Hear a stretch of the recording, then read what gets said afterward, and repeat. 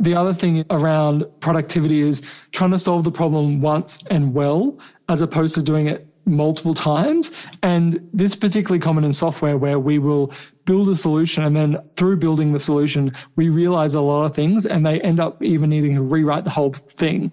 And if we had spent more time up front thinking about things in advance, we can often reduce rework and reduce having to redo things. Hi, this is Dan Rao, founder and brand strategist at DSR Branding, and you're listening to DSR Branding Presents. Join me as I interview brilliant business leaders on branding, marketing, design, and good business principles. These are people who think differently and have commercialized their creativity to do something remarkable. This episode is on improving productivity and leading remote teams with Matthew Barham. Matthew is CEO of Inspira, a technology company that develops energy efficiency software and hardware for enterprises.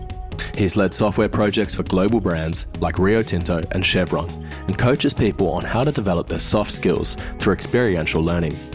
With a fully distributed workforce across 3 continents, Matthew shares great advice on how he keeps his team engaged, motivated, and productive.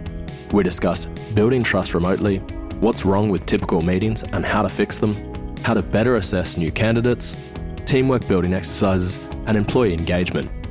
Matthew is passionate about productivity and continuous learning, and he shares some great tools, apps, and advice on how we can all achieve more. Plus, we dive into what he does outside of work in Zen, geocaching, and rites of passage programs.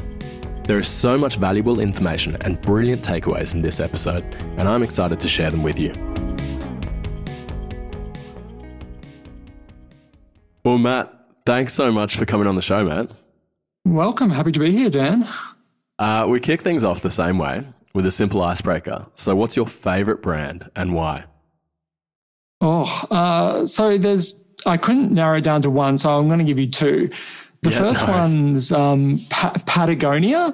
Yep. So they're this I'm sure everyone's heard of them, this clothing brand. But I think what makes them so different is that they have this brand promise about the environment and sustainability and stuff, and they actually live up to it, and including lifetime repairs on all their gear. Because I had one of their jackets and ripped it as you do, and sent it to them, and they repaired it, sent it back, no cost. Pretty amazing stuff. And the other one is there's this guy in the US called David Smith, and he makes a bunch of apps like pedometer apps and sleep apps and apps for Apple Watches. They're all iPhone apps, but he's one guy, and he's basically this fitness brand unto himself. And I'm just how cool is that someone's able to create something from nothing or by themselves? So he's an indie, so by himself. So I think that's pretty cool in my view. So those are my 2. Dan? Yeah, great. Patagonia is an awesome brand. They famously released a press ad or a campaign years ago, which was a "Don't buy this jacket" campaign. Oh, really? Yeah. So they just had a shot of their jacket, and there was a sort of some copy attached to it. I'll link it in the show notes. But yeah, it was essentially one of their jackets and saying, "Don't buy this jacket." Basically, reuse and repair your current one. Do you think that really that's cool. helping them in the market? Do you think people actually respect that kind of advertising spin or marketing spin? Yeah, I think the people that Patagonia appeal to are people who are very probably cynical of advertising and that authenticity.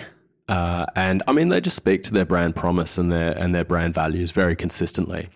I think they've just got a brand that sort of delivered on their promise and remain consistent to their main purpose for a long time. So I think that's just consistent with what they believe in that, it's not about buying lots and lots of stuff. It's about buying a few things and looking after them. Yeah, and I think there's this if you buy something and spend a bit more upfront, it can last a lot longer, and you get a lot better relationship with that item. And I think that's the why I love Patagonia. It's this is really mine, and it's something I'll live with hopefully forever. Yeah, absolutely. And I haven't heard of David Smith before, but I'll be sure to check out his apps. We'll get a link to his work in the show notes as well. Yeah, I'm particularly attached to his app Pedometer Plus Plus because I've got a 400-day streak that I've been working on for a while now on 10,000 steps a day or more. And so I'm very, his app is very front and center to me. So, but it's just simple things. Like one of the things he does in his user interface design is every time you hit 10,000 steps, the screen covers with confetti. And this was a thing that he originally started doing many years ago. And now a lot of other apps have taken that idea and using it. And so it's like these simple things, like I get a lot of satisfaction of like, oh, I'm done with my day's steps when I see that confetti. And it's simple things like that that I think make user experiences and apps just like, it's an extra little touch. Like, yeah. And what do you reckon would happen if you didn't get one day 10,000 steps now that you've got a 400-day streak? Oh, I think what would happen is I would just get over it. But like I haven't, like it's 400-day streak, but if I'm being completely honest, there's like one day where I fell asleep too early and it's like 9,800 or whatever. But it's just like, it is what it is. Like, and I think it's that kind of like, do my best and move on. But now I just like my key to getting steps is pacing while I'm on the phone. So I'm sitting down for this podcast, but normally I'd be pacing. Yeah. So highly recommended pacing to get steps. Yeah. So Matt, how did you get your start in the software development industry? Yeah, well, so it all started actually when I was doing this online course for software development. So I don't know if you know, Dan, but there's these I guess, boot camp programs that are online and some of them are in person for people learning software development. And I did one of these. And one of the assignments was like later on in the course was you had to go to a software development meetup. And there's these like meetups where software developers are getting together and having a chat and having a beer or whatever. And so there was an assignment, which is go along to one of these. So I turned up. And one of the first things they said was, put your hand up if you want a job or you're interested in a job. And I was full-time somewhere else at the time, but I just sort of put up my hand, sort of, oh, what's going to happen here? And like 5 people came up to me and was like, well, can we have a chat with you and look at hiring you? And it was a bit of a shock. And like long and short of it is, there was a guy leaving a company that he was leaving the company he worked for, and he said, hey, well, I think you'd be a good replacement for me. So he was basically using me to replace himself. And I ended up getting that job, and the rest is history. So yeah, like boot camp and then just being in the right place at the right time, I guess. And what drew you to software development in the first place? So going back a step. Oh, yeah. Well, I think it was the want to be able to create apps for myself or create the solutions for myself. I'd had a bunch of startups by that point. One in we were selling tiny magnetic ballpoint pens. It seems crazy now, like what a terrible idea, but at the time it seemed like a great thing to do. And then after that, I ran an online audio transcription business, and we had to pay people to develop online systems for these businesses. And I was like, I would be so much more powerful if I could create them for myself. And so I kind of like was trying to do it for that purpose of building my own apps. But that's kind of the way it started, but it certainly hasn't ended that way. Like I never went down that path, it turned out, as time's gone on. So on that, it sounds like you've started a few different businesses. Do you remember what the first business you started was and how old you were? Yeah, the first one was definitely The Pen, which was that pen business. And I think I was first year out of high school, so I've been 18 or 19. Yeah, wow. And I was working at the Queensland Performing Arts Centre, and I had this little ballpoint pen attached to my name tag thing. And I was like, oh, I'd found it online, and I thought, oh, I could make these, and we could get rich. Me and my friend Riley, we could get rich on selling these pens. And so, well, it seems crazy at the time, but it seems crazy now. But it was this thing of like, I had to learn about manufacturing, and there's all these mistakes with how do you bulk manufacture metals and things about ink that I never knew that I didn't know, and it's just like all like, I think the thing with business is every business is a world unto itself. Like in your business with the branding stuff, there's infinite stuff that the regular person on the street like me would have no idea about, but it's a whole world unto itself. And it was the same thing with the pens or whatever. And I'm sure that's the same with a lot of businesses. Like everything's a world unto itself. Yeah. And where did you get that drive to want to start businesses and, you know, not go out of high school and you know, get a job somewhere, but the idea of, well, I guess to supplement your income, create these new ventures? Where did that come from? My vision was always from when I was 15 that I wanted to make enough money doing my own thing that I could donate my time to things I cared about. So it was this very much driven by like, how can I make lots of money so I can give my time away? And that was the driver for me. Absolutely. And has that been a consistent vision? Has that changed, or are you still true to that? I'm still true to that. Although like now I've realized that being part of a bigger business can be part of that too. Yeah. And that if my values are aligned with the values of the companies that I'm working with or working for, in which case at the moment I'm in a family company and it's my thing, but it's still having the values aligned is probably the most important thing to make that possible. And I think that's why I like working with, say, you in your business, because I feel like there's a good alignment of values and like good people doing good work, I think makes for a good life. Yeah, absolutely. I actually said that to someone the other day. You know, they asked, why do I do what I do? I said, I love doing great branding for great people. And, you know, that essence of being able to just do something you love, but for people that you care about. And you get to meet people that you never would have met otherwise, I imagine, and people doing crazy stuff. Completely. Yeah. I've said before, you know, you get a great insight into other businesses, people who are, you know, experts and, you know, really, really specialized in their field. And you get a taste of what they do for work and how they make money. And you get to help them. It's really cool. Matt, can you give me a bit of background? You mentioned before you're now working in a family business. Can you give me a bit of background on that? Yeah, well, so Inspire is the kind of the business I work in the broader Insight Group, which is a sustainability-focused organization. And basically, our goal is to save 1 gigaton of CO2 emissions by 2035 annually. And so we're basically pulling out all the stops to try and make that possible. And where I fit in is I have the background in software development and also in hardware manufacturing for electronic controls and that type of thing. And so what we do is we create energy modeling software and energy control devices. It's mainly energy, but we also do water.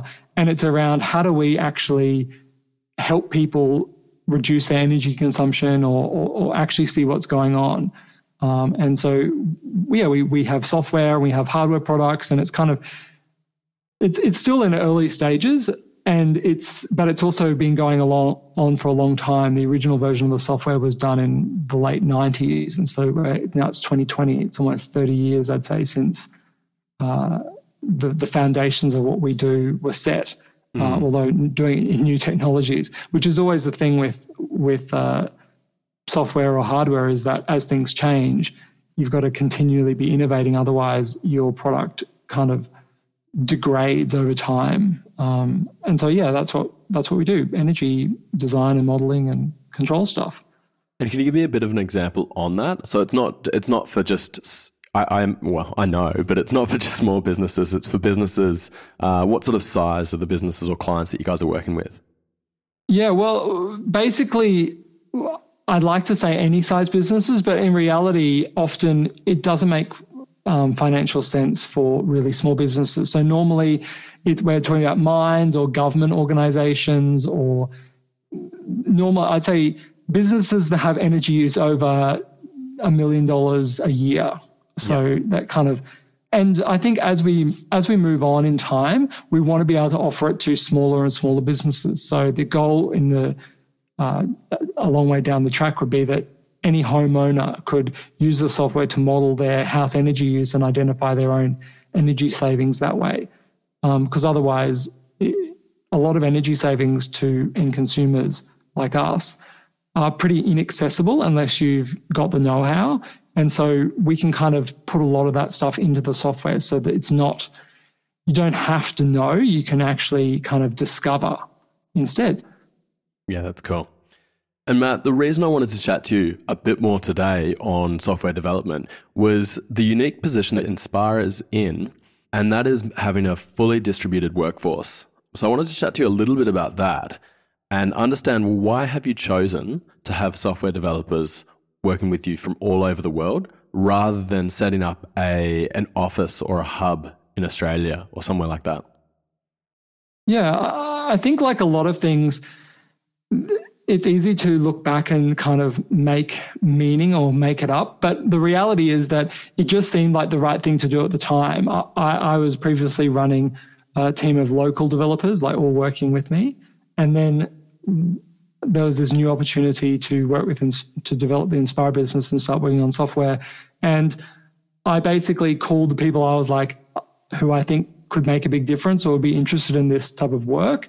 And I said, hey, and Nicholas, who's now our engineering manager, I called him and I said, hey, I've got this project. I think you might like it. We should have a chat. And we met up. He was in Brisbane at the time.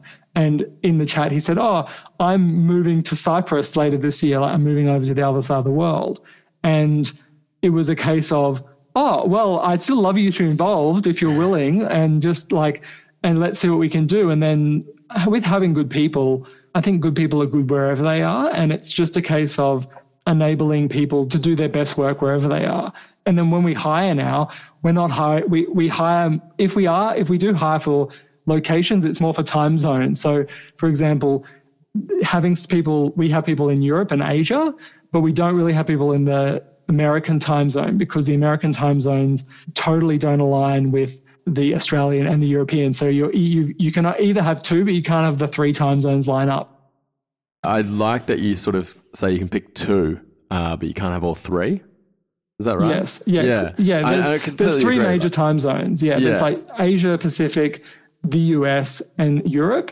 And Europe includes Africa, because that's where we have stuff as well. Yeah. And so we've chosen Asia Pacific and the European time zones. And it works way better, because trying to support people in the US means that it's either only Europe or only Australia, but never all three of us. Yeah. Yeah, I completely agree. And, I've learned that from doing a little bit of work with clients in the States. The time zones aren't that friendly. One person always has to end up sort of working out of hours for those calls. And a lot of our team is in Africa. Yeah. A lot of our team's in Africa, and so they come online at 3 p.m., which is actually really good for me, because I get a lot of the morning to just do my own focus work, and then everyone starts on their day at 3 p.m. my time, and I've already got most of what I'm trying to get done for the day, and I can now then do meetings at the end of the day, which is a different way of looking at meetings, I think, as opposed to put them all first in the morning, which is, I think, what a lot of people do. Yeah, definitely. And that's probably much more of a consistent thing that I see is people like to sort of front load their day. Yes. How did you have to change your routine to work around that? Or did that come quite naturally? It just seemed to be the obvious thing to do. I start my day at normal hours and normally work like 9 till 5, but often I might start maybe at 11 or 12 and work till 8 or 9.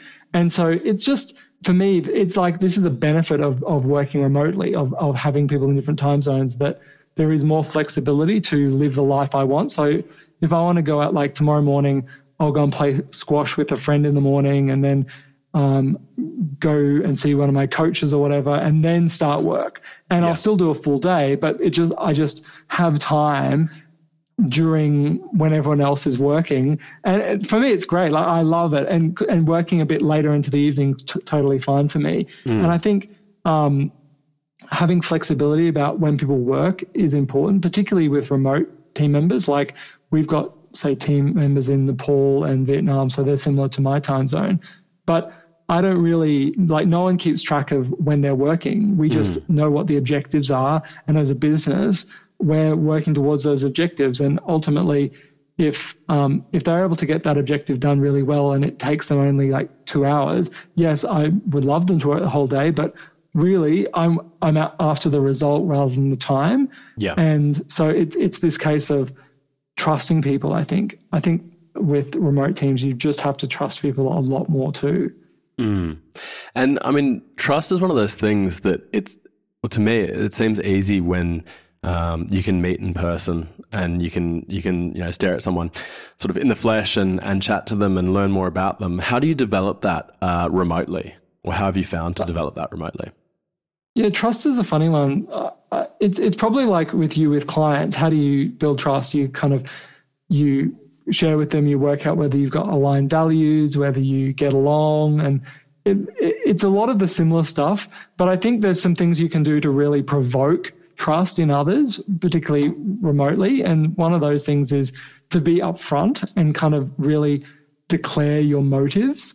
So one of the examples is if I'm giving feedback, I'll often say like, why am I giving this feedback? Like, because I want this outcome, or I want you to level up in this area, or because I'm concerned about something, or being like, I have to disclose a little bit more about my thinking process when I'm giving feedback or when I'm communicating, because otherwise people are kind of left in the dark a bit. I don't know. How do you find it working with clients where they're not, when you're not able to be with them in the room? I know that was the case with us. Like we've got, you work with us and we've got team members all over the place. How did you find it? Yeah, I mean, it's a challenge, but I think you have to respect the process of the video conference calls. It was great with you guys because you guys had some really cool things set up as sort of protocols or processes, where we would check in, and make a conscious effort to sort of check in from more of a social and an emotional sort of level, rather than just jumping straight into the business side or jumping straight into the agenda, but to go around the room or go around the meeting and getting all people to sort of introduce themselves and just sort of voice what they were or vocalize what they were looking to get out of the meeting, what they were excited about, how they were feeling, potentially something they were grateful for, but just giving everyone a chance to be heard and also I guess make sure that they felt like they were being listened to, and also that they had a voice or the ability to share in that meeting. So there was no passengers. Everyone felt like an active participant. I thought that was a really good way to sort of make sure that everyone who was involved, and that's something that I've always had a lesson with my team, or I've always tried to stress with my team, is if you're in a meeting, if you're being brought to a meeting, a workshop or something like that, you're meant to be there. So, think about how you can contribute, or otherwise, if you're silent the whole time, people are going to be sort of wondering, what's this person doing here? So try to find a great question, or try to think of a great question or a way to contribute, because otherwise, you will sort of leave feeling like, I didn't really get anything out of it. I think that's one of the important things about remote meetings particularly, is that being present isn't enough. Like if you're there on the screen, for example, you really need to speak up and contribute or ask a question. But it's not like this thing about don't fake it. I wouldn't say like fake interest. It's like what I sometimes say in the start of meetings is, hey everyone, we're here for a meeting. We're going to be here for an hour. Can everyone just take a moment and see if you can get excited about this meeting? I use the word warm yourself up to being here together. And can you sort of shift your mood from whatever it was before to now being part of something? And if you're able to warm yourself up or get interested, which you can do, you can do that, then you enter the meeting with people actually wanting to be there, or at least wanting to be there enough to contribute. So it's, because otherwise it just you can really lose the connection between people. Absolutely. Yeah, definitely. And I want to talk a little bit about the technology setup that you have for distributed teams. But before I do that, I want to know, you've worked in environments where it is all local, and now you're working in an environment where it's, the team are distributed across the world. What are the differences? So many differences. I think the biggest thing is that if you're working with someone locally, if they're having a bad day, you'll know about it. Like people come in, they're slouching, they're kind of angry or whatever. Whereas people can kind of pretend online better in a way that they can't. They can kind of hide how they're actually going. So we really have to make an effort, or I really get us to make an effort to really make sure to check in with people how they're actually going, and if they've got problems, make sure they actually have space to air them. Yeah.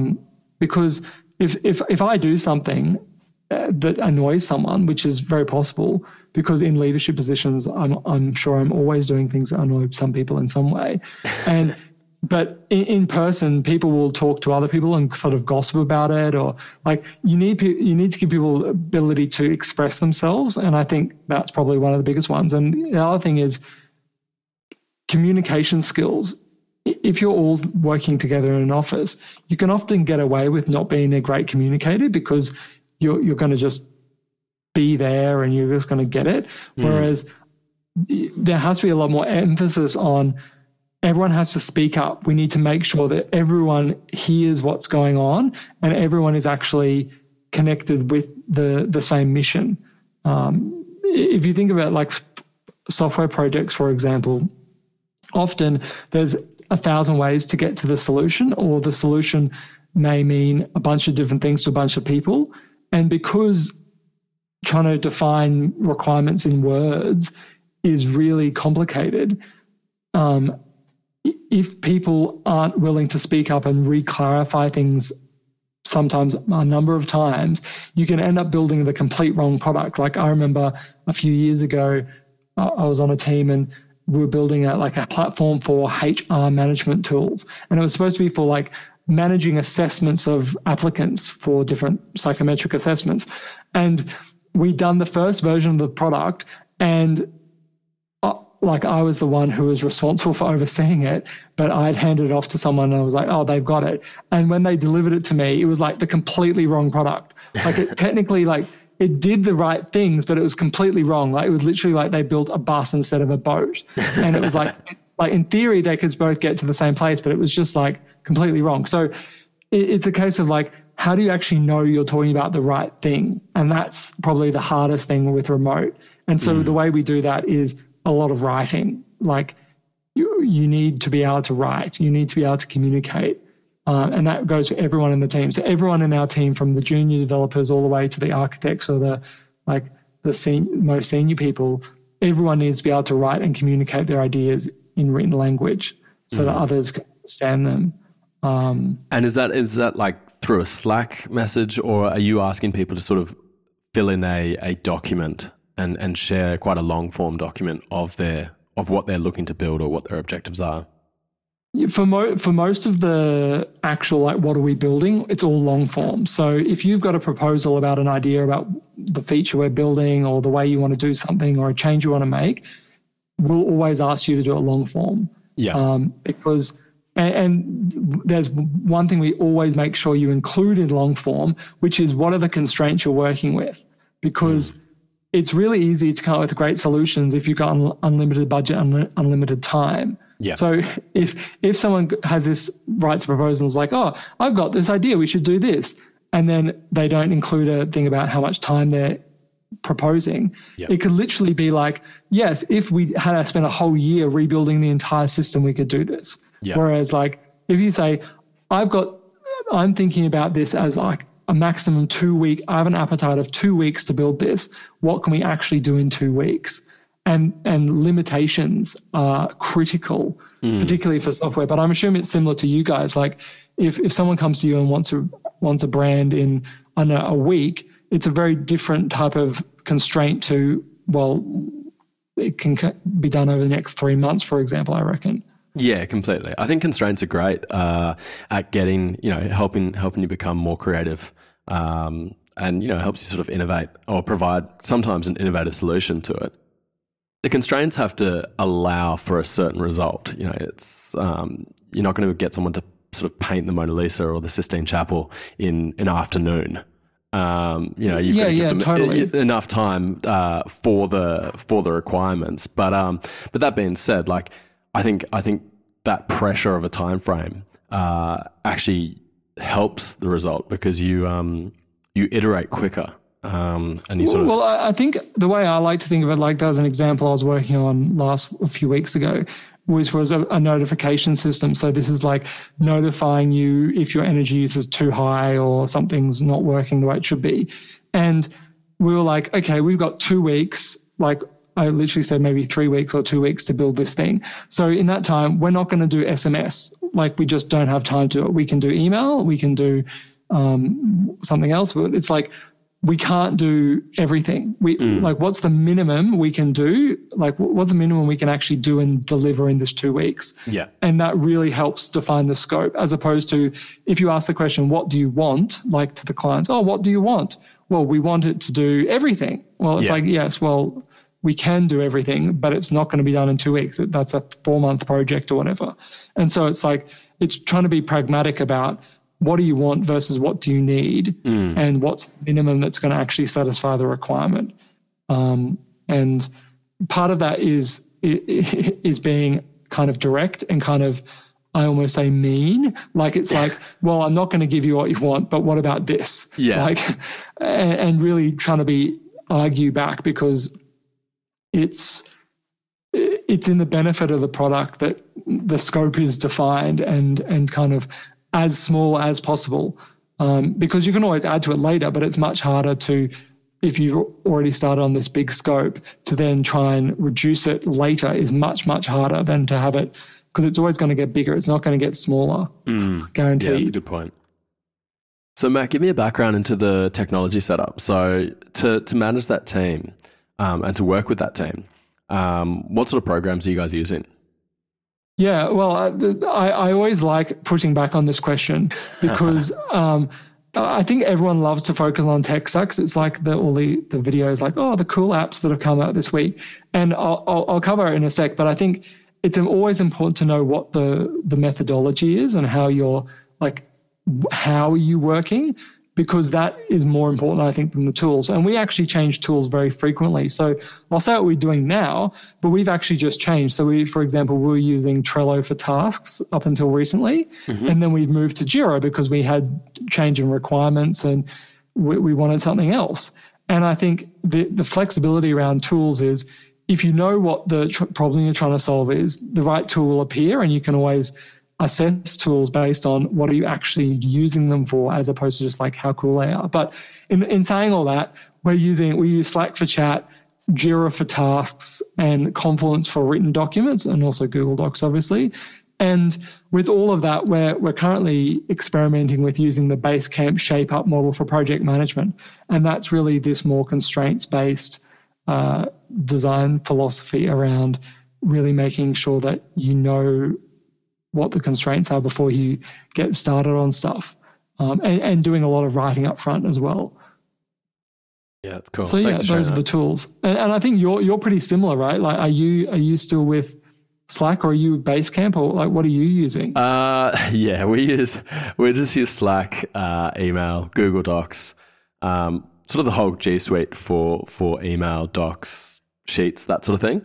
And then we're playing with Notion as sort of a project management tool, which the team really like, and I'm getting better at getting on there. I'm not a very good person with systems and processes. I sort of default to email and Slack a lot.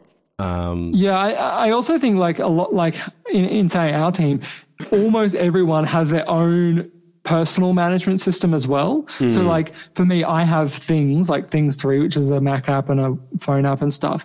And I use that for all my personal tasks. So if someone asks me to do something, I'm not going to put it in Jira unless it's related to the project. Yeah. But I'll and then all my personal notes are in Evernote, whereas all my and that that'll also be about work. So there's kind of like, most of us have our own personal tools. And like, I know some people use Todoist. I use Things 3. I used to use OmniFocus. It's like we all have our own, like there's the company stuff and there's also the personal stuff, because there's this kind of philosophy with getting things done or any of these sort of productivity tool system things, which is that if your head is full of all the things that you need to do, and then it's not in the system that you trust to remember it for you, your brain has to do all the remembering constantly for you and keep reminding you of all the things you've forgotten to remember. Yeah. And so if you can externalize that, it just like frees you up massively. And that's what I think, if everyone had that, it really benefits everyone in the team, because that way I can trust that you're going to do it because I know you've written it down somewhere and I know that you're not going to forget it. Basically. It's interesting with bringing on new tools. Like I've been in plenty of environments where we've, previous agencies where we go, oh, okay, cool, we're going to get this new project management tool. And people are forced to do the training and things like that. And there's always some people who will happily go into it, and it's probably based on personality types and things like that. There's people who happily go, yep, this is what we're doing as a company. I'll follow the steps and I'll do it. And there are people who are, who resist and sort of drag their feet along. And I think it's important to, like you said before, understand the problems or understand the bigger picture of what the tools are going to solve, and focus on that rather than the actual, tool element or, what you're actually doing, the individual tasks, because it's easy to throw software at a problem, but really is that going to solve it for that type of person? You might need to sell the greater vision of what this is going to allow for. Yeah, and I also think that the reality is most people don't need any tools. Like we could do all the stuff we do with Jira, it would be harder in Google Docs, for example. But it's this thing of like using new project management tools is fun. Like for me, I get some sort of a kick out of using new project management tools. So it's like if I notice I see a new tool and I'm like, oh yes, we should totally use that, it's probably worth me not doing that and pushing back on it, because otherwise it's so easy to just burn time. And like there's this joke in the productivity world that I'm sort of peripherally part of, which is like we probably spend more time thinking about productivity than actually doing the productivity stuff. So it's like I've got to be conscious of like, am I doing this for fun or am I doing this because it's actually more productive? And it's a trap. Is this productivity tool just an effort of sort of procrastinating, putting off actually doing work? Yeah.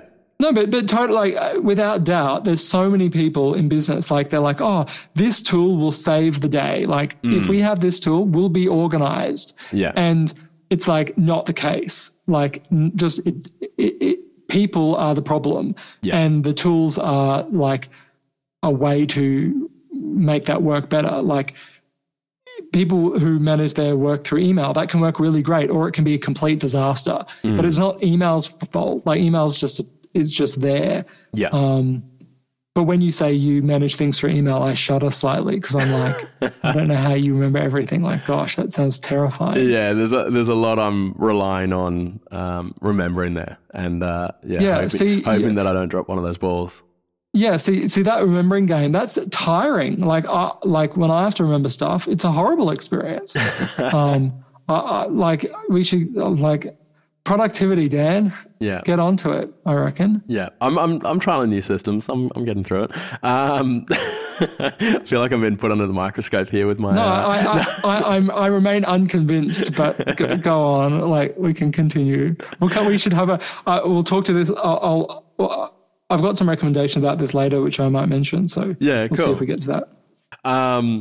Well, Matt, I want to talk a little bit more about managing a team and working with software developers, and then I want to chat a bit more about your personal life. But first, when you're hiring for new software developers, what sort of skills are you looking for, or what are you looking for?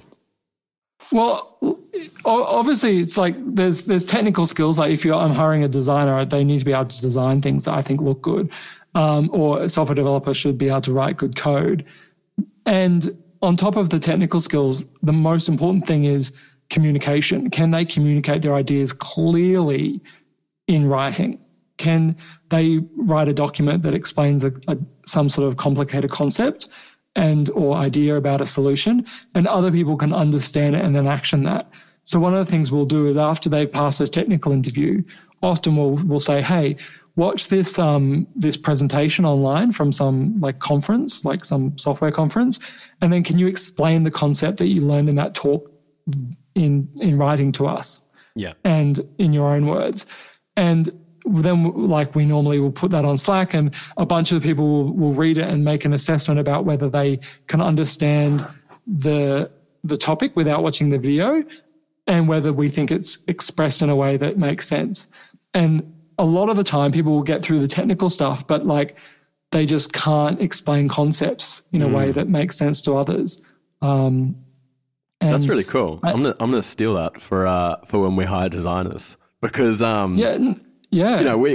can often get when hiring designers, what will happen is you'll put a job ad out and someone will submit their portfolio. And if it's really good, you'll get them in and you'll chat to them and they'll take you through the portfolio and they'll explain things. But one thing that's lacking is there's often never, like what you were talking about before, there's no constraints around that. So if it's a student showing their graduate portfolio, you might look at the work and go, wow, this is incredible. This is really cool. But you have no idea how long it took them. It could have taken them 6 months. It could have taken them 12 months for one piece. Yes, totally. There's no budget constraints because it's a sort of a made up brand. And then, they could write a cover letter, and you can normally, I'm not saying it's easy to write a good cover letter, but if you do a little bit of research, it's not hard to stand out and be pretty good on half a page or a page if you research the company and you can say the right things. But then getting someone to do almost a test of communication and a test of insight, or understanding and sort of a concept, and being able to actually explain that concept. I think that's brilliant. Well, yeah, and the way we do it is often these are talks by like really well-known people in the space that we work in, and the talks are so interesting that people actually enjoy watching them. So it's like, here, watch this 20-minute talk, and then can you explain the core message or what your takeaways were from that in a way that we can gather without having watched the talk. Yeah. And like it works well. I highly recommend it. And where did you get that idea from? Oh, I stole that from one of my senior guys, Ollie. Ollie had this idea, and he's been doing it for ages, and it works so well because it's also, you can so transparently see the thinking process in writing like that. Yeah. And ideally we say basically it's not formal, like we don't say formally write a thing. It's just like, hey, can you watch this talk? Like we'll normally email them after the interview and say, hey, can you watch this talk and can you let us know what your key takeaway was? Yeah. And just seeing what they write back is like, and we might ask them some more questions, or like, we don't formally say, please present us back with the thing. It's just like, it's kind of trying to get a sense of how they communicate in a written way, because often, particularly being remote, they need to be able to do that because that's that's part of the job of being remote. Definitely. Yeah, that's great. And I think the other thing with remote people hiring new people is we want managers of one. We don't want no one in my team wants more people to manage. We want people who can get the problem sorted out and manage themselves to get to their solution. Yeah. Managers of one, which I think you've got Ruben on your team. I think he's manager of one. Obviously you're a manager of one and you're the manager as well. So I think and Orion's the same, very, very, that's something I look forward, just because I don't think adding lots and lots of people and spending your whole time doing that, managing, looking over their shoulder is efficient. Do you have another name for it? I'm using manager of one here, but is there another way that you talk about it? No, I mean, I grew up, my previous job, I had a great boss, I had a great leader, and he often talked about he didn't want to create, or he didn't want a team of employees, he wanted a team of leaders. And he sort of measured himself on how many leaders he could bring through the ranks. And I really learnt a lot from that. And it's something that, I'm incredibly grateful for that opportunity. And I think that's, it's a nice way to look at it when you are hiring people, is do they have the ability to lead? And they don't have to lead a full team. It could be just, one or two people, or it could be them. And people play a role, like at work, they may not need to be a leader in a certain environment, but can they lead outside of work? Can they lead a group of friends? That sort of thing. Like, do they have that ability? Can they lead a client? So yeah, that's sort of how I would look at it. I think it doesn't even have to be leadership. Like for example, it's about being a confident human in the context of the work. Like, we've got this junior developer on our team who is starting to, I've been working with him for a bit about, can he speak up and really like lead us in our little meetings? And it's amazing to see how he's progressing with that, like really stepping up to the challenge. And I think it's around, even if they don't have that leadership thing yet, but if they have an openness to learning and an openness to growth, I think that's probably the one of the key things, which I think is what you're talking about, is that openness stuff. Yeah. And like what you said there, that confidence in themselves to have that voice, I think that's really important. On that, you do a fair bit of teamwork building with some high profile brands. And can you tell me a little bit about the work that you're doing with Autodesk? Yeah, so I do this through another organization called V Teamwork. And the way I got involved with that was I did their program as like a senior person in the software world a number of years ago. And I just sort of stayed on it and sort of developed into a coach in their program. And basically what we do is we train people in how to be effective members of teams. So basically exactly what we were just talking about. How do you actually do that? What does that look like? And basically it's things like, how do you make effective requests of people? And how do you make offers of, if someone needs something done, how do you make an offer that's valuable to them? And how do you share what your opinions are on things and all that sort of stuff? And the way we do it is through virtual reality simulated environments. So in this case, we're using Minecraft. So basically we get all these like maybe software engineers or doctors or whoever we're working with, and in the Autodesk case, it's engineers, and we'll all be in Minecraft together. And there's like this Minecraft adventure that we're going on, and we directly support and coach someone who's like leading the team for that few minutes, and they kind of take turns leading. And what it's doing is actually providing embodied competence. So it's not just like, standard learning is you go to a conference or something, you get given a presentation, and then it's like, okay, now go away and apply it. And that's kind of pretty ineffective learning. Whereas this is like, this is the concept, and now we're going to actually put it into practice. And so let's say someone's working on giving assessments to their teammates on how they're performing. Yeah. And so let's say we're working on that. In Minecraft, they're doing the thing, and I might say to the person leading, hey, what do you think of, like, can you give Suzanne an assessment of how she's going over there? And they have a go, and then I'll say, do you think Suzanne heard you? Like, do you think she really got that? And they might say, oh no, I think I don't think she's got it yet. And I'm like, oh well, have another go, and being really open to like having additional tries, and you can learn and practice in a really low stakes environment, because it's only Minecraft. We also do World of Warcraft, or used to.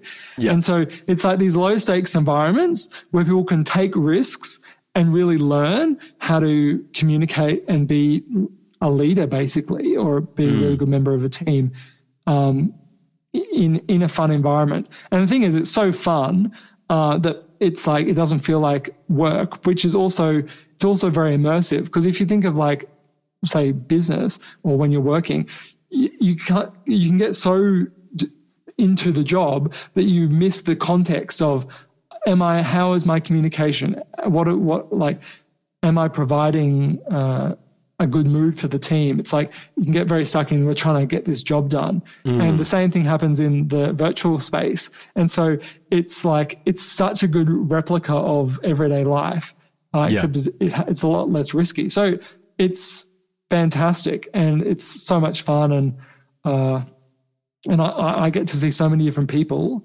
and see them develop so quickly over such a short period of time that it's just something I've stuck with. And all of my senior leaders have done it. or almost all of them.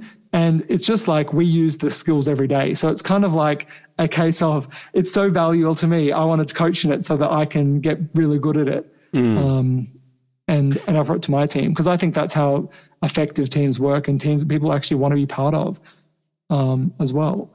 I like that education piece, or that like learn as you go and develop as you go. You know, I liken it to like golf. So like if you had a golf coach, you can have a golf coach that goes to the driving range and, you know, coaches you as you hit just lots and lots of balls from one space.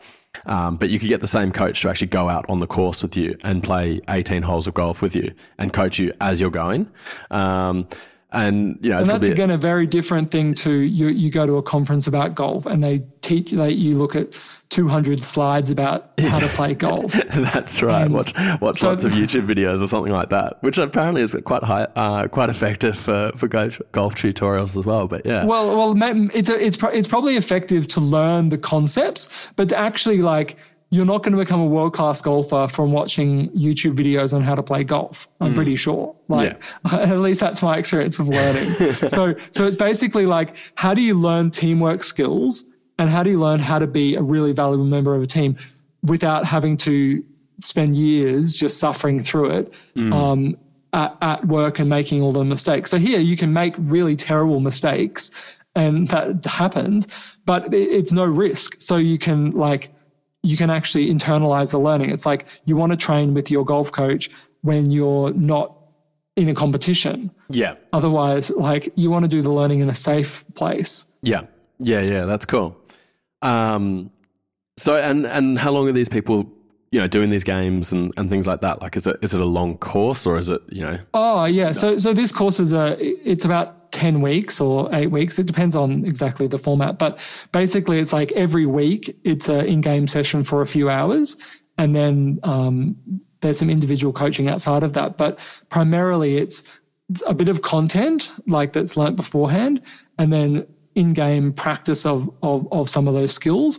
But it's not like the best learning is interleaved, which means there's lots of different things being learned at once. So it's not like we're just going to focus on this. Yeah. It's like where every week we're adding something to the repertoire, but in all the sessions, everyone's expected to be actively practicing the whole repertoire as opposed to just what the focus is this week.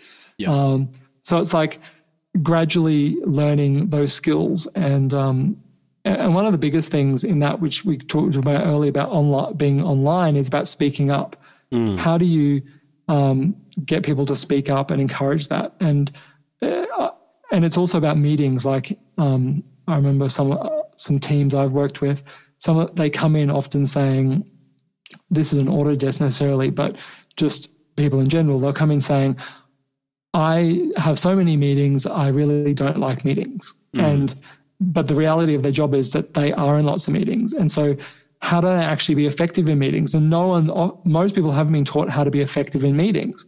But when you're actually effective in meetings, you can have fewer of them and you can actually get a lot done in them. And so it's this kind of paradox of I don't like meetings, so I'm going to try and avoid them, as opposed to how do you make the best use of them and make them awesome? Yeah. And that's what we often do in the workshop as well, or in these programs, is really help people shift their perspective on the work that they're doing in their job.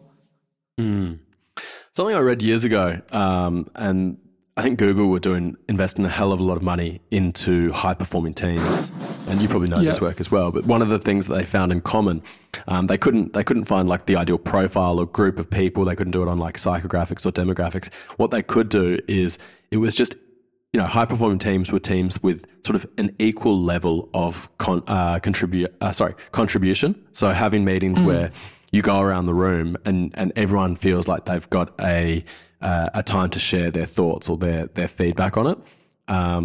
Is that something that you try to do in meetings? Yeah, I wouldn't say equal necessarily. It's more like, what's the purpose here? And is everyone aligned with the purpose of the meeting or the purpose of this team being in existence? And I think if you're clear on the purpose, it really makes actually achieving the outcome a lot better. And ideally everyone's voice is heard in that. But it's also, if someone's unhappy, they need to say something. And it's not like, I think we all want to, well, that's probably a massive overgeneralization, but certainly I want everyone in my team to feel confident to speak up if they've got a problem, or they think we can do things better, or they're frustrated or whatever. Like, speaking up and being honest is what I think a lot of life is about in general. And so I don't think we should be like, oh, we're really honest in our personal lives, and then we come to work and we're like, we don't actually let people know what we think about stuff. And do you think meetings, the way meetings are set up, favors a certain type of personality? Like, it favors someone who's a bit more of an extrovert, who can think quickly on their feet, who's happy to sort of say something and be wrong, whereas someone who's maybe more introverted or more analytical and likes to take time to think about a response and think about, they want to make sure that when they do say something, it's a really calculated response. So they may choose to withhold that and sort of email that through after, or come back after. Like, yeah, I sort of feel like sometimes meetings just favor the loudest people.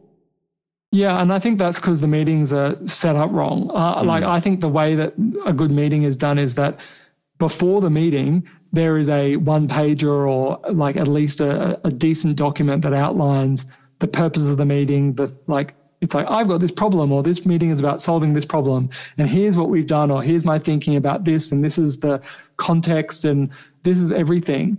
And so that everyone can read that before they come to the meeting. And so when you get to the meeting, people have had time to consider it deeply, as opposed to often meetings are like, you get the title of the meeting in the calendar invite, for example, and everyone's turning up basically completely blind. And then you get everyone's first impressions on this topic, which are probably not the best. Yeah. And so I'll often say, like, if something new comes up in a meeting I'm in, I'm often be like, well, someone needs to do some writing on this, and then we'll come back to it. And so who's gonna take this on? And someone will go, oh, I'll do it. And then they'll write up the problem and their thoughts about the solution, and then they'll send it out, and then they'll get comments, and then they'll host a meeting. Yeah, so I love that. It's kind of like, I think just writing, this is like the key of writing in business, is I think massively overlooked. Yeah. I think meeting agendas are, it's such a cop-out sometimes. It's just sort of like a wish list or a bullet point list of things that we may talk about, we may get to. But I love what you say about having, defining the problem for a meeting. What is this meeting about? What's the purpose? And actually writing to it and giving everyone, enough time to sort of process that and come to that meeting prepared. I think you avoid just that wastage. Because and it's also, when is this meeting done? Like, is the meeting done when everyone is like, when the time goes, or is having closure on it? Yeah. And so for me, my view is that the meeting, there should be a done when on the meeting, which is like, when this criteria is met, the meeting is complete. Yeah. And I think makes such a big difference. Yeah, I like that. Do you have a meeting template? Like, not an agenda template, but do you have like a briefing template sort of thing for meetings? We do. Basically, it's just like, it's very simple. We'll just have like the title. It'll have what's the problem that's trying to be solved, what's the work that's been done already on this, what are the constraints that we need to work in, like this solution is needed now, or like what's the context, like where does this exist in, and then what are basically what's the recommendation if this person has a recommendation. And then most of the time, actually, things, you don't even need a meeting, because when someone actually puts their thoughts down and then they circulate it, everyone's like, yep, we all agree, done. Like, we don't need a meeting about this. Yeah. That's great. I like that. I'm gonna borrow that. Yeah, I really suggest it's like, don't have a meeting unless you've actually written about it first. Unless it's a social meeting. So we have a few social meetings a week where we literally schedule in the calendar, and it's like just team check-in. Like, we all just have a chat and we share what happened on a weekend or whatever. And it's like, it's a time to socialize, and it's not about, and we might say something about work, but that's not the purpose. And so I think if you have social meetings, that's fine, but don't get them confused with a meeting with a particular intent or a particular outcome, I reckon. Yeah, that's cool. And finally, on teamwork and sort of managing teams, what are some practical things that all managers or leaders could do to improve productivity and also engagement in their businesses? I think the ones we've talked about so far, like having an agenda for, like having an actually written document for a meeting, not just an agenda, is really important. Doing more writing, those type of things. The other thing is, I think a lot of leaders can do a lot better with providing grounding for assessments. So what do I mean by that? It's like when I give you an opinion, let's say, for example, you've done some design work for us or whatever, and I say, I don't like it. Like, that's not very helpful. And it doesn't tell you why. It doesn't tell you my thinking. It doesn't tell you anything. It's like, I'm not a fan of this, and this is the reasons why. Or I don't think this solution is going to work. And here's my grounding. Here's my evidence. Here's my thinking about that.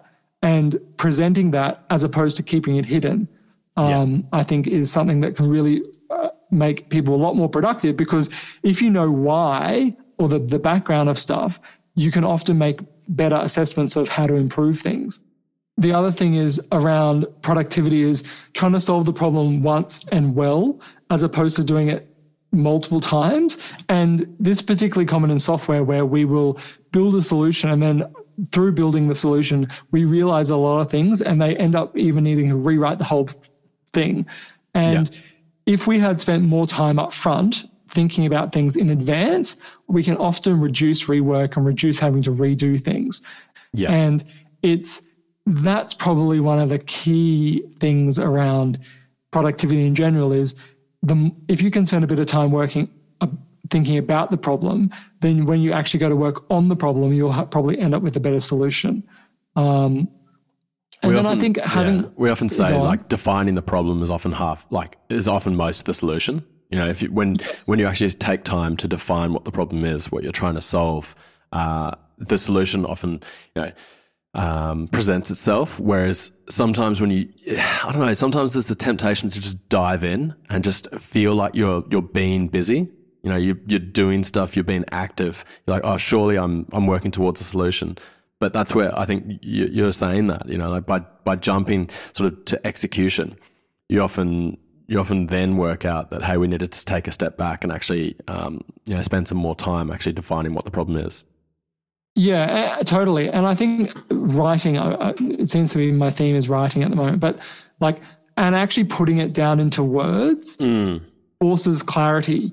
If you have to write it, it really creates an opportunity for you to think about your thinking differently. And I think, writing, you can't go wrong with writing. The other thing is, and this is probably advice for you directly, which would be use a productivity framework. And like getting things done, I think is probably the most common example. But don't use your brain as a storage for all the things that you need to do. And so is that actually an app? Getting Things Done is an app that I could use? No, it's a book by David Allen from the early 2000s, and it's become like the foundation of the entire productivity movement, which is this big thing. And then once you've mastered getting things done, there's another sort of framework called building a second brain or having a second brain, which is basically a way of taking notes and taking records of things so that when you face the same problem again, or you face a similar question, or you want to create something new, you have all your previous notes and thoughts and ideas about whatever it is, as opposed to having to start from scratch again. So it's and this would be in Getting Things Done, I'd have all the projects of things I'm working on at the moment. And one of those for me would be, for example, I've got to design this compliance solution for the software team, and I've got to have that document done this week. So I've got a project in my Getting Things Done system in Things, which is that project. Then I also have it in my Evernote. And now that I'm kind of aware I'm working on this, if I see something about compliance, I just save it into that folder. And then over time, and I might actually not be doing anything actively with it. I'm just collecting stuff. And then when I actually go to do it, I've got all these resources on compliance stuff that I can just pull from and create something much more effectively. So I'm kind of starting from like step 5 instead of step 1 every time. So, and because I've been doing this for so long, I've got, if you were like, oh, I'm thinking about something related to, I don't know, could be anything. Like I'm building a granny flat at the moment. So for the last year, I've been collecting designs I like architects' comments about things, talking to people who have them. And I'm just collecting all these notes and all these ideas. And so when I go to speak to my architect, I'm like, this is all of my thoughts on this. And it's not like I'm like, oh, I'm just thinking about this for the first time. It's like, it's been cooking away in the background. Yeah. Well, I mean, I'll have to give you credit. Like when it came to starting this podcast, I knew, hey, Matt's the person I should speak to about this. He'll have lots of resources on this. And I messaged you and I was like, Matt, I want to start a podcast. What should I do? And, within minutes, you'd come back to me with a list of articles or references, the right mic to buy, recording software and that sort of thing. So I can attest to that. And I'm not like storing it for the sake of some potential solution. It's like, these are questions I'm actively thinking about. And there's this process called 12 questions, which is like, you write down like 12 questions that you're interested about in life in general. And these could be work related or personal, or whatever. And so anytime you see anything in your life or online or whatever related to your questions, you would like save that in your little questions folder. And so over time, you'll just naturally accumulate stuff related to trying to answer the questions that you have for yourself.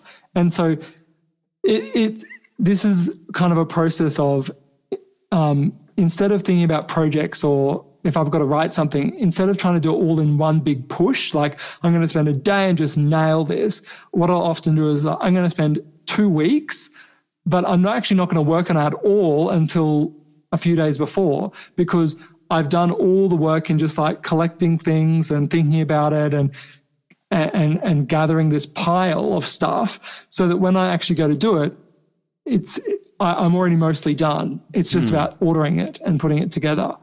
And in that process, I mean, I take it you do a little bit of filtering or curating at the start. Like if you see an article on granny flats, you might read a bit of it, or do you just dump it straight into that thing straight away without sort of filtering it? You're getting into it. This is a really deep, dark hole that you probably don't want to explore, but I'll do it because I'm so passionate about it. There's a process created by Tiago Forte called progressive summarization, and it's a 5-level of curation process. So, and the first level of the creation process is like, you find something online that you're interested in. So the first level is you would highlight the things from that article, for example, on granny flats that you liked, that I like. And then those things go into my Evernote. And then from that, I then bold the sections that I really like, that are like the top highlights of those highlights. And then I then highlight, actually like using the highlight feature, the best of the bolder bits that I actually want. Yeah. And that's the next level. And then I'll write a summary for myself. And I don't do it all at once. And it's this way you only do it when you need to do it. But what it means is that over time, I can open up an article and I know exactly the top point because I've already progressively summarized it for myself. And so it's like, it's thinking about things as like a pipeline of a progression of refinement or selection. Yeah. And so basically makes them more accessible for yourself as things progress down the pipeline. I think that's really cool. I think that's a valuable thing for people to have. I often get annoyed when people just send me an article. It doesn't happen. I don't know. It used to happen a lot more. I don't know. Maybe people aren't sending me as much these days. But maybe because I told them I pulled them up on it. You know, if someone sends you an article but gives no context, they'll just send you like a link to an article, and it's like, hey, you know, get out of that. It's sort of it feels lazy. It's like, here's something that you may be interested in, but I haven't explained why I'm sending it to you, or provided context about what I like about this. Sort of, I sort of had this rule with the guys, like if we're going to share stuff within the team, like share it in a channel on Slack, but then maybe add a few comments of this is why I'm sharing this, or we have a meeting about why I'm sharing it, as opposed to just like flicking something on and expecting someone to derive some meaning from it. Yeah. And I think the other thing with summarization and this kind of process is that it's pretty unique. Like the things I find interesting in an article, so I often share with someone else going, oh my gosh, you've got to see this. Like, this is amazing. And they read it and like, yeah, and like, what's interesting about that? And so it's like, that's why I think having your own curated set of things that you are interested in and you find valuable is so helpful, because you are going to see things differently from everyone else. Yeah. And then you're not actually relying on someone else to validate it for you. It's sort of like it's stored somewhere that's personal for you and sort of confirms your own values.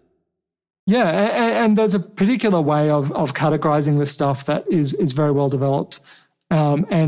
And basically, I think, just looking now, about 100 different resource folders. So like these are things I've just passively collect on. Like I collect on podcasts and I collect on sales and recipes and productivity and privacy and presentations and writing and wealth and et cetera, storytelling, electronics engineering. So I'm just like literally these are just random things from my list. Yeah. And so if I see something online and I think, oh, my cooking folder, like I go into my cooking folder and there's this thing called mise en place, which is like a particular way of French of preparing food in a particular way that's kind of different to the way we'd normally do it in Australia. And I just capture it. So, oh, that sounds interesting. And then it goes in and then it gets filtered and stuff. And it just means that it's like, it's just having knowledge accessible to me that is something I found interesting, so that I'm never starting from scratch on anything. That's cool. Yeah, I agree. So on that, cool. Matt, what do you do outside of work for an escape? Oh gosh, what do? I do a lot of Zen. That's probably the biggest thing I do as far as like time. So I'm part of a Zen community in Brisbane, and that involves retreats every month and some long retreats every year. And that's really cool. It's a tiny little group and I love being part of it. And then apart from that, I do a lot of geocaching. I don't know, have you done geocaching before? No. Oh, but I loosely know what it is, and I played Pokemon Go, which I talked about in one of my recent episodes. So it's nothing like Pokemon Go. So that's good. So basically, geocaching, it's like there's these hidden containers all around the world, and most of them are physical, like actual physical things. And the key thing with geocaching is that it's designed to take you to places that you wouldn't otherwise find on your own. So when you go out for a weekend, you want to go for a walk somewhere nice, and what I will do is open up the geocaching app and find up like a nice park, or there'll be a place nearby that I've never knew existed, but someone else who lives like right next to it or something knows about it, has placed an amazing geocache there that is a true experience to go and find. Like I found like amazing rock formations just near my house before, or there's like a lake that I found, or a little quarry that I found just because a geocache is there. And so it basically takes me to places that I'd never otherwise find, and also exposes me to new things and different ways of seeing the world. And I think it's it's very cool for that. But I can't help myself. I had to start a business in it. So now I own the biggest geocaching retailer in Australia, which I just it's kind of accidental, but I can't help myself. And how is the demand for geocaching in Australia? It's actually really good, particularly in COVID times, because everyone likes to get outside but not be with other people. So it's something where people are really getting into it more, and just to there's a certain joy in finding the cache, because they're often really well hidden. But it's so fun to find something that, like, you've been looking, let's say, in this 2 square meter area where you think it is. You've been looking for half an hour in this same little area, and then you find it. And it's like, it's just been there the whole time. You just can't see it. Like, it's just been hidden in plain sight. And then there's a sense of accomplishment and achievement when you're like, oh, here it is. Like, wow. You just find it for the first time. And I think that's one of the things that make geocaching so fun, is that thrill of the find. Yeah. And it's often, I mean, it's like a metaphor for life, really. It's like, it's the journey, it's the experience in getting to that. Because you don't actually get anything. Like, once you find the cache, I'm guessing that you just sort of like capture it in a log. You know, it's not like you take it, you don't keep it, do you? There's a physical logbook that you sign your name in, and then you put it back. Yeah. And it's absolutely the thrill of the find. And it's also just like the experience of how clever someone is in hiding something. It's like, wow, that was so cool. I never knew that you could hide a cache like that. Like, I've got a few ones out around the Mount Cravat area that are, they're like metal plates that I painted to be the same color of the metal that they're attached to. So they're yellow, like yellow street signs type things. And so I've created these metal plates and stuck them on there. And so a passerby would never know they're a geocache. But if you know that, like, you can see, and you're like, that metal doesn't quite look right. Like, it just kind of, it's a bit out of place. And then you feel like you're in on this secret joke. Yeah, like, it's like cool. Everyone passed by and no one realizes, and you're sort of part of a club. Yeah. That's what I think. So how can people find out more about geocaching? Geocaching.com. Okay. Geocaching.com, easy. And we call non-geocaching folk muggles. So, well, as a Harry Potter fanatic, I can appreciate the reference there. Don't let the muggles see you. That's awesome. Matt, is there someone in your life who's had a huge impact on your personal growth? Yeah, so many people. Because I've been involved in personal growth for a long time, with personal development. There's so many people, but the one that I sort of is right present for me now that I would speak to is there's a woman called Elizabeth Sinnott, or Diz as I know her, and she's my psychodrama supervisor, which is, psychodrama is a type of group work. It's really hard to explain, but basically it's kind of like the virtual reality stuff I talked about earlier, except it's lived experience. So we create experiences on a stage, and then you get to explore being yourself, or things you might do, or other ways of being in the world with others. And she's been my supervisor there. And what I've really learned from her over the last few years is how to be truly direct with other people.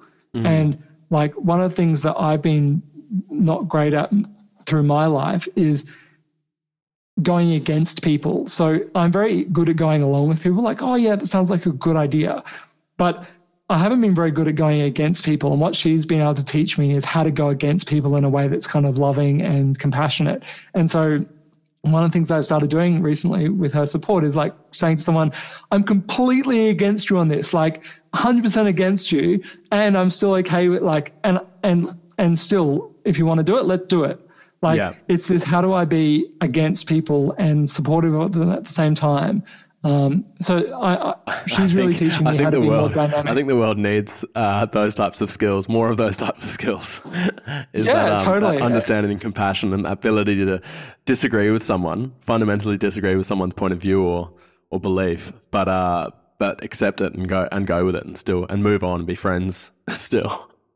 And sometimes it's required in, say, work. So in my role as in the software team, sometimes if someone's not speaking up, I'm going to be like, I'm completely against you staying silent in this meeting. You have a massive contribution, and I'm against you being silent. I'm against you being a spectator in this. You're important and you need to speak up. Go for it. And really provoking people. Yeah. And this has provoked me so many times that I feel I've got the confidence from watching her do it that I can do it too. Yeah, that's cool.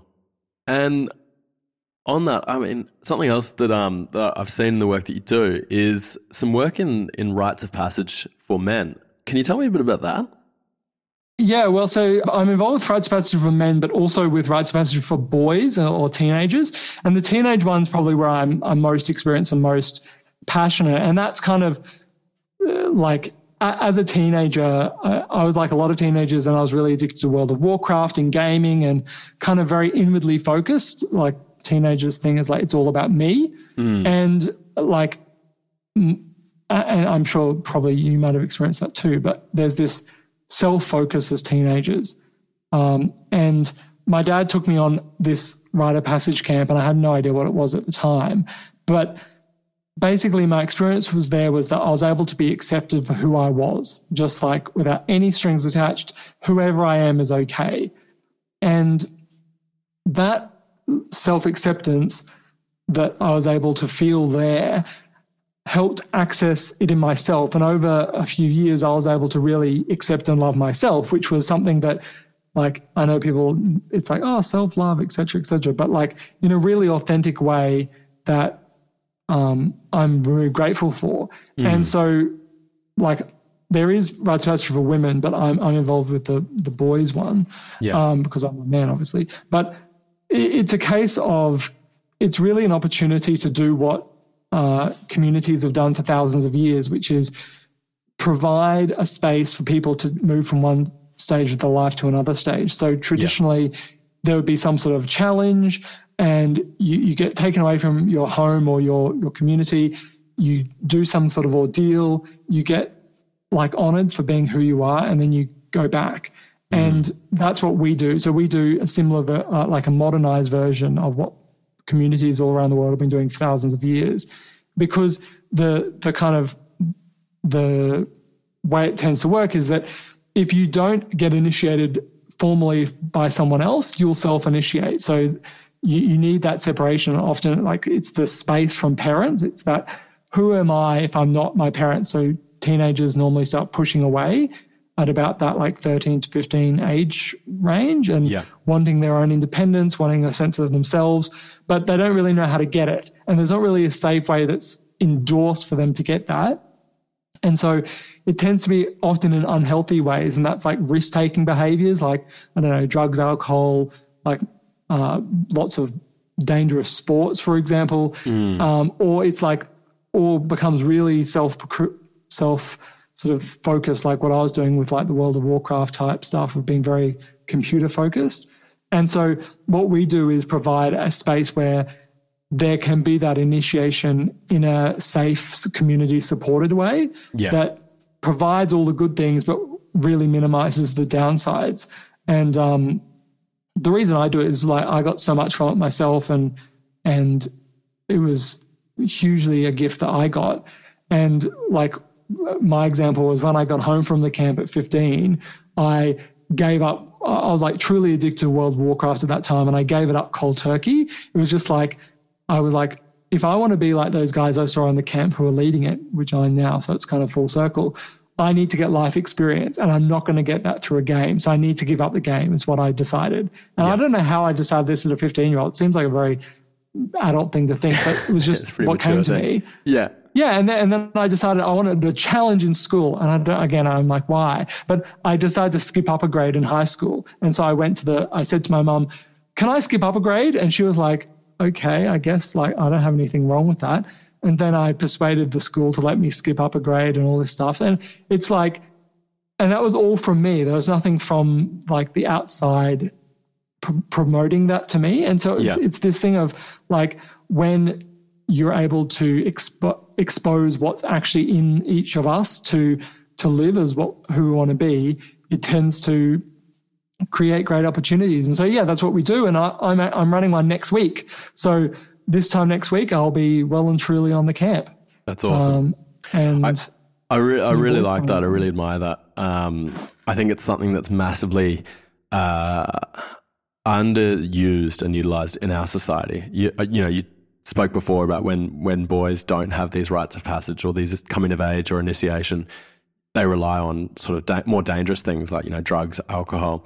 I think of, like as a young 20-year-old, you can prove you're a man by driving fast, getting in fights, or going out and having sex, or like trying to attract partners that way. Like there's no stuff. It is really sort of self-destructive behavior, and there aren't ways to sort of prove that you're developing. Plus, it's also the risk of having a pretty underdeveloped brain of men, before 25. So you're often prone to taking risks or making dumb decisions.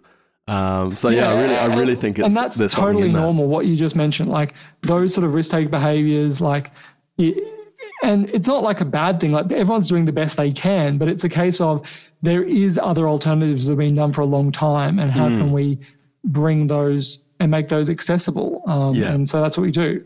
Yeah. There's a guy, I mean, we can talk about this because we both do CrossFit, but there was a kid at our gym who's now a man at our gym, and he's 22, but he started at 17. And I think having that development, to see how he's developed as a young man now. So he came in, a grade 11 school kid, and really shy, quite skinny, but wanted to do CrossFit to help his basketball, and to just see him develop both physically but also socially. Being around people who are double, triple his age, and hold conversations, and also set goals and sort of track progress. I think like putting someone in an environment like that, where there's sort of a measurable progression, but also you can set yourself challenges and sort of see yourself achieve things, set personal goals of lifting things and achieving that. But also just being around adults. And he has the same things, like he has mentors. Like it sounds like you're at least peripherally involved as kind of mentoring him, even if indirectly, Yeah, so he sees how other people behave in the real world. And has these people as peers rather than just people that he might run into occasionally. So yeah, I really like any community environment like that can provide for young men or young people in general. I think is really cool. Yeah, and I think for me, and it's the same on our camps, often people get more coming back, like just like this guy you were talking about has come back over the years and has kind of grown up in that environment.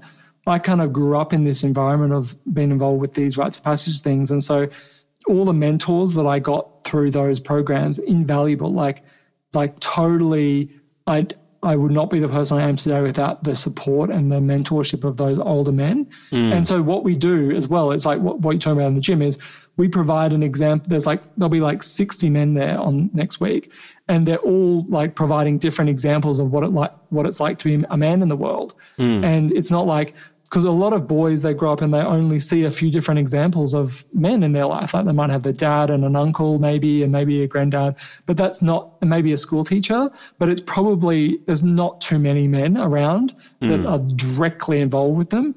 And whereas like you guys at the gym, you're seeing this guy every day. How are you going? And he's like, he's going to use you guys as role models. And I think that's exactly what I'm talking about. Yeah. Too. That's amazing. Yeah, that's cool.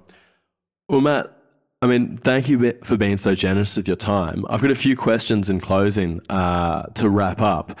So firstly, I mean, you're a wealth of knowledge. You're probably going to have a folder on your phone or somewhere for this, but what are your favorite books or podcasts that you can recommend? I'll stick to 2 books and 1 podcast. So the books that I recommend there's a great book on learning called Make It Stick by Mark McDaniel and Peter Brown. And basically that's a book on learning. So I think to be a good human in the world, learning is important. And the way we've been taught to learn in general is pretty faulty. Like it doesn't work particularly well. And these guys have put together basically what is the evidence on how learning works and how should you learn if you want to learn anything. And so I think that book's like everyone should read that from a perspective of you're a human, you need to learn things. This is how to learn things. That's cool. And then 3 Pillars of Zen, I'll also say that's a great book by Philip Kapleau.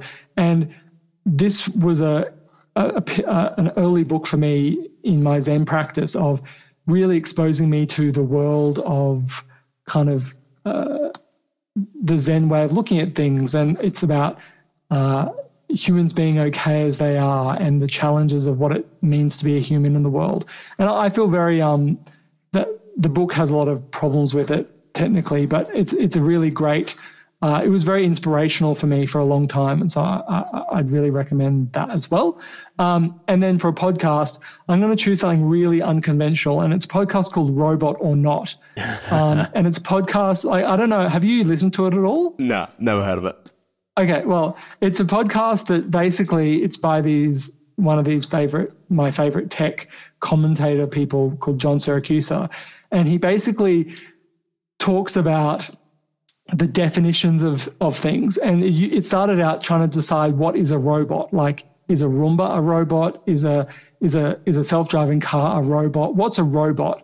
And that's where it started off. And now it's progressed into really crazy topics, and they're all really short podcasts. It's like 2 or 3 minutes, but it'll be like a really funny discussion or really interesting discussion on something like, there was one that might relate to you, like, what is milk? Like, is almond milk? Like, what makes something milk? And what's a doorway? Like, does a door have to have a door in the doorway to make it a doorway, or is just like any space that what is a doorway? Like these stupid questions, or like with soup, on almond milk. What's soup? On almond milk. Is it almond milk or is it nut juice? Well, this is I'm not going to spoil it, what John, but like, because there's all these milk type products, but are they milk? And it's like, what is bread? Does bread have to be puffy?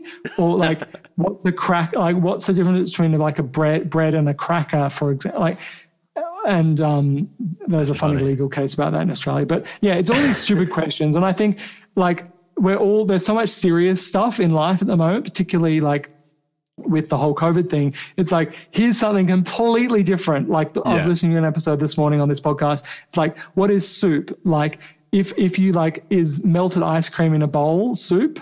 Like what makes something a soup? And I don't know, I really enjoy crazy questions like that. That's great. It's good to then take and debate with friends. No, that's a good one. That's exactly it. That's exactly what I do. Exactly. Yeah. Love it. Well, Matt, thank you for being so generous with your time.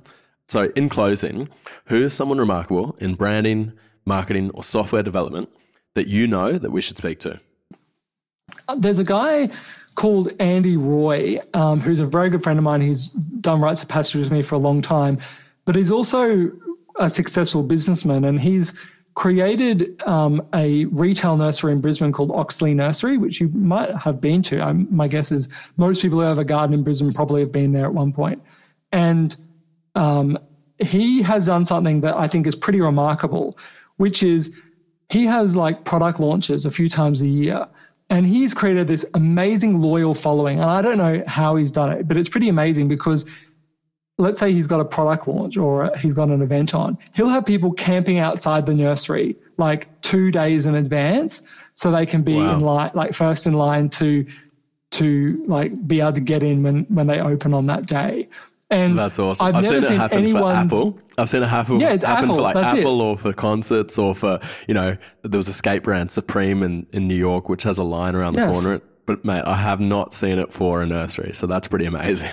Yeah. So, and this is like serious fandom. Like people will go out, like will travel interstate, well, back when that was possible, just to come and visit the nursery. And I'm like, what? How has he done that? And so I think he would definitely be worth talking to about creating brand loyalty. Love that. Yeah, I'd love to chat to him. And Matt, what's your favorite quote or the best piece of advice that you've ever been given? Gosh, this is a hard one. I think I'm going to go with a really abstract, very deep quote, which is somewhat Zen related. And the quote goes like this: "You won't understand life and death until you're ready to set aside any hope of understanding life and death and just live your life until you die." I like that. Is that a bit heavy for you? No, that's good. I like it. And Matt, that's by Brad Warner, by the way. Brad Warner. Cool. Finally, Matt, where can people learn more about you? I've got a website, matthewbarham.com, and I've got a page there about what I'm working on at the moment, like right now, and I update that every few days. So if you're interested in what I'm doing or want to get involved in anything, you can go there and see that. And I also put out a weekly newsletter every Sunday with thoughts and things I'm thinking about and useful links like the stuff I've talked about today. So if you're interested in that, you can check it out there. Awesome.